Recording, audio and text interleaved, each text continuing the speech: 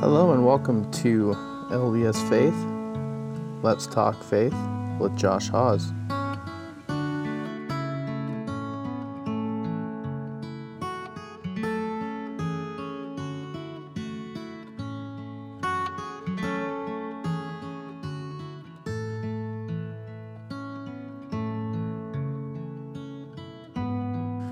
Hello and welcome back. I want to first start off saying by how grateful I am for everyone's feedback about this. This makes me happy that this is working. We are going to be talking about tonight about our Savior Jesus Christ, one of my favorite topics to talk about. There's many things about him that he's done on this earth that we can talk about, but I want to focus about why he was chosen to be our Savior. So going back to what we talked about the last episode about the plan of salvation, Heavenly Father presented us a plan in the heavens before everything was created to give us a way, because he wanted us to be like him, become like him, gain everything he has. He wants that for all his children. Just like me and my son and my daughters, I want them to have what I have. I want them to become, like me to where I'm such a great example that I want them to carry, the traits that I've had, that I've taught them. But I do believe that the Savior has made it possible for us to come back. Our Heavenly Father chose him to be our Savior and Redeemer, and we're going to be talking about that. But I am grateful for my Savior and for what he's done for me. I know it's because of his hand that I am where I am at now in my life, with great family, great kids, great friends. I'm blessed to have everyone in my life, and I know it's because my Savior has placed them in my life for a reason. So going into this, I would like to ask you guys a question. Why did we need to leave our Heavenly Father's presence? I want you to think about that. Why did we need to leave? And why do we need a Savior? So when this plan for our salvation was presented to us in the premortal world before we came to this earth, we were so happy because we knew that we were going to be given a chance to become like our Heavenly Father, that we shouted for joy. We understood that we would have to leave our heavenly home for a period of time, and that we would not be in the presence of our Father in heaven. While we were away from him, he knew that all of us would fall away in sin, and lose our way. We would forget all about him and not believe on him. I've had that happen to several friends of mine. I've had that happen to a family member of mine, and it's kind of sad to where you see that they used to believe in our Heavenly Father, and they used to teach about our Heavenly Father and Jesus Christ, and to see that Spirit would draw from them. It's almost, to me, it's almost like you're looking at a different person. It's just like they don't have the light of Christ with them. So being this way, our Heavenly Father knew, and he loved every one of us. He knew that this would happen. So he provided a way. He planned a way for us to repent of our sins and come back home. And in doing so, we needed a Savior to pay for each and every one of our sins and to teach us how to return and live with our Heavenly Father. And so when this plan was presented, our Heavenly Father asked, "Who shall I send?" Jesus Christ, our elder brother, who was called Jehovah, said, "Here I am, send me." So Jesus was willing to come to this earth and give up his life for us, and to take upon himself our sins. Like our Heavenly Father, he wanted to choose whether we would obey Heavenly Father's commandments. He knew we must be free to choose in order to prove ourselves worthy of exaltation. So Heavenly Father gave us, and each and every one of us, an ability to choose. That is our agency. So, say you wake up one morning, you decide, I'm going to brush my teeth. I'm not going to brush my teeth. That's your agency to not brush your teeth or to brush your teeth. Or, let's see, you are driving down the road and you notice your car is on empty. And you're like, I think I can make it home. I think I can make it home. I don't need to stop for gas tonight. I can do it first thing in the morning. That is your agency whether or not to choose to get gas or to get gas. Or there's some of you that may come across LDS missionaries come at your door and wanting to talk to you about Jesus Christ and his gospel. That's your agency to listen to him or not to listen to him. Just some basic examples. So Jesus stood and said, "Here I am, send me." He told Heavenly Father, "Thy will be done, and the glory will be thine forever." So Jesus Christ said, "I will go and do what you want me to do, but all the glory of what I do goes to you." We also lived in the presence of Satan, who was called Lucifer, also came saying, "Behold, here I am, send me. I will be thy son, and I will redeem all mankind. That one soul shall not be lost, and surely I will do it. Wherefore give me the honor." So Satan, he wanted to force us to do his will. So under his plan, we wouldn't have the ability to choose. He would take the freedom of choice that our Father had given us. Satan wanted to have all the honor for our salvation. So under his proposal, our purpose in coming to earth would have been frustrated. He told Heavenly Father, "I will do thy will, but I want all the glory." And everyone that goes down won't have a choice but to do what I want them to do, and that's to return to you. And I want all the glory. I want that, not you. And Heavenly Father already preordained. So, like we talked about in the last episode, how everyone was foreordained to do something in this earth.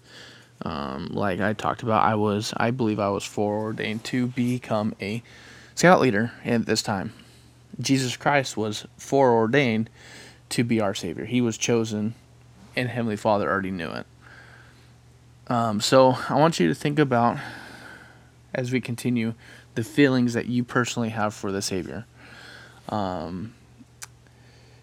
So Heavenly Father, hearing both of his sons speak, Jesus saying, "Here I am, send me, the glory be thine," or Satan or Lucifer saying, "Here I am, but the glory be mine. I will send the first," is what our Heavenly Father said. Jesus Christ, again, was foreordained to be our Savior. Many scriptures tell us about this. So let's go to, if you have your Bible, let's go to, I lost my spot, 1 Peter chapter 1, verse, let's see, 19 and 20. So 1 Peter chapter 1, verse 19 and 20 in the New Testament. "But the precious blood of Christ as a lamb without blemish and without spot, who verily was foreordained before the foundation of the world, but was manifest in these last times for you." One scripture tells us that long before Jesus was born, he appeared to a Book of Mormon prophet known as the brother of Jared, and said, and for those who have a Book of Mormon and are following along, it's in Ether chapter 3, verse 14. It says, "Behold, I am he who was prepared from the foundation of the world to redeem my people. Behold, I am Jesus Christ. In me shall all mankind have life, and that eternally, even they who shall believe on my name." So, like I talked about the Bible and the Book of Mormon, like I stated, we believe that the Bible was written from the prophets that dealt with Jesus face to face and personally on one side of the world. And we believe that there is a group of people that came here that lived in the ancient Americas, and they too also had teachings, and they were also like here in the presence of our Savior. and the brother of Jared had wrote down what was said to him. And this is Jesus telling him that who he was and that he's going to be coming to the earth to that he may take upon himself the sins of the world, that all mankind may be saved. And I have a testimony that happened, that the Book of Mormon is true. I know it is true because I have asked my Heavenly Father, I've read its pages, and I believe that what the brother of Jared wrote down and what happened in Ether, I believe that truly did happen. So when Jesus lived on earth, he taught, and this is in John chapter 6, 38 and 40. When Jesus lived on earth, he taught, I came down from heaven not to do mine own will, but the will of him that sent me. And this is the will of him that sent me, that every one which seeth the Son and believeth on him may have everlasting life, and I will raise him up at the last day. So because our Heavenly Father chose Jesus Christ to be our Savior, Satan became angry and he rebelled. There was a war that broke out in heaven. Satan and his followers, because there was a third of the host of heaven. So if you think about everyone that's come to earth, everyone that's lived on earth, and those yet to come, those are all Heavenly Father's children. And so a third of those, that's a really big number if you think about it. They fought against Christ and his followers. The Savior's followers overcame him by the blood of the Lamb. So this is in Revelation chapter 12, verse 11. And they overcame him, Satan, by the blood of the Lamb and by the word of their testimony. And they loved not their lives unto death. In this great rebellion, Satan and all his spirits who followed him were sent away. They are cast out of God's presence and cast out from heaven.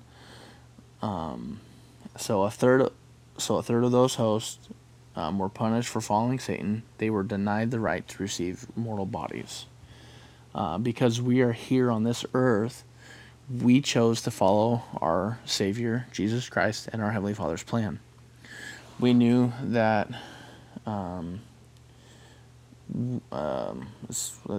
we chose to come here on this earth to follow the plan of our Heavenly Father. So think about it. You're here alive on earth. What do you think? What do you think that means that you did in the premortal life? You chose to fight against Satan, and you chose to do the plan that our Heavenly Father presented us.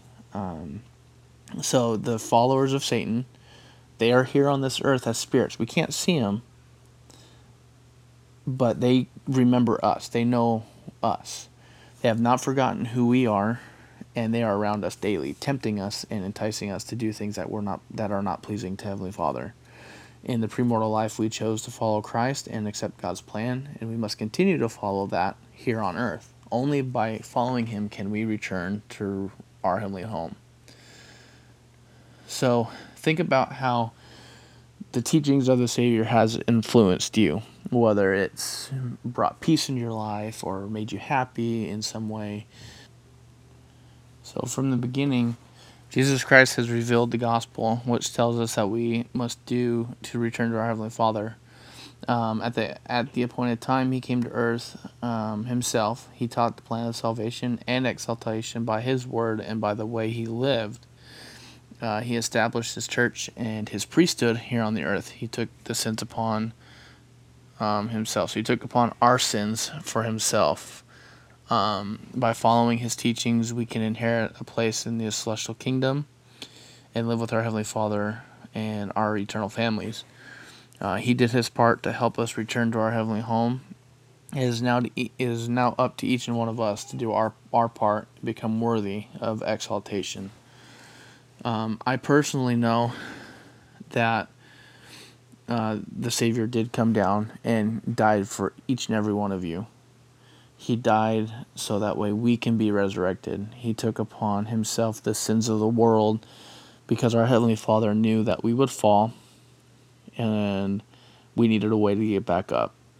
My favorite quote is when you fall, you're in the perfect position to pray. That tells me that if I fall and I'm down in life, I'm in the perfect spot to pray and ask for help, because I know that my Father in heaven is willing and waiting to help me in any way possible.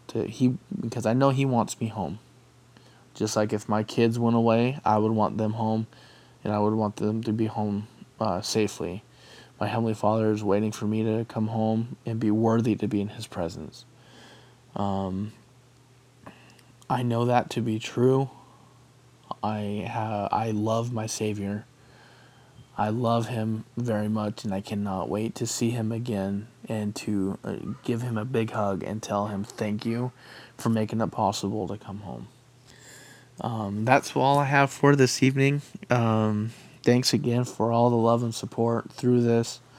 I hope you guys have enjoyed listening so far. If you guys have any questions, please drop me a line. And I'd be more than happy to answer those questions. And yeah, I hope you guys have enjoyed again, and we'll talk to you next time.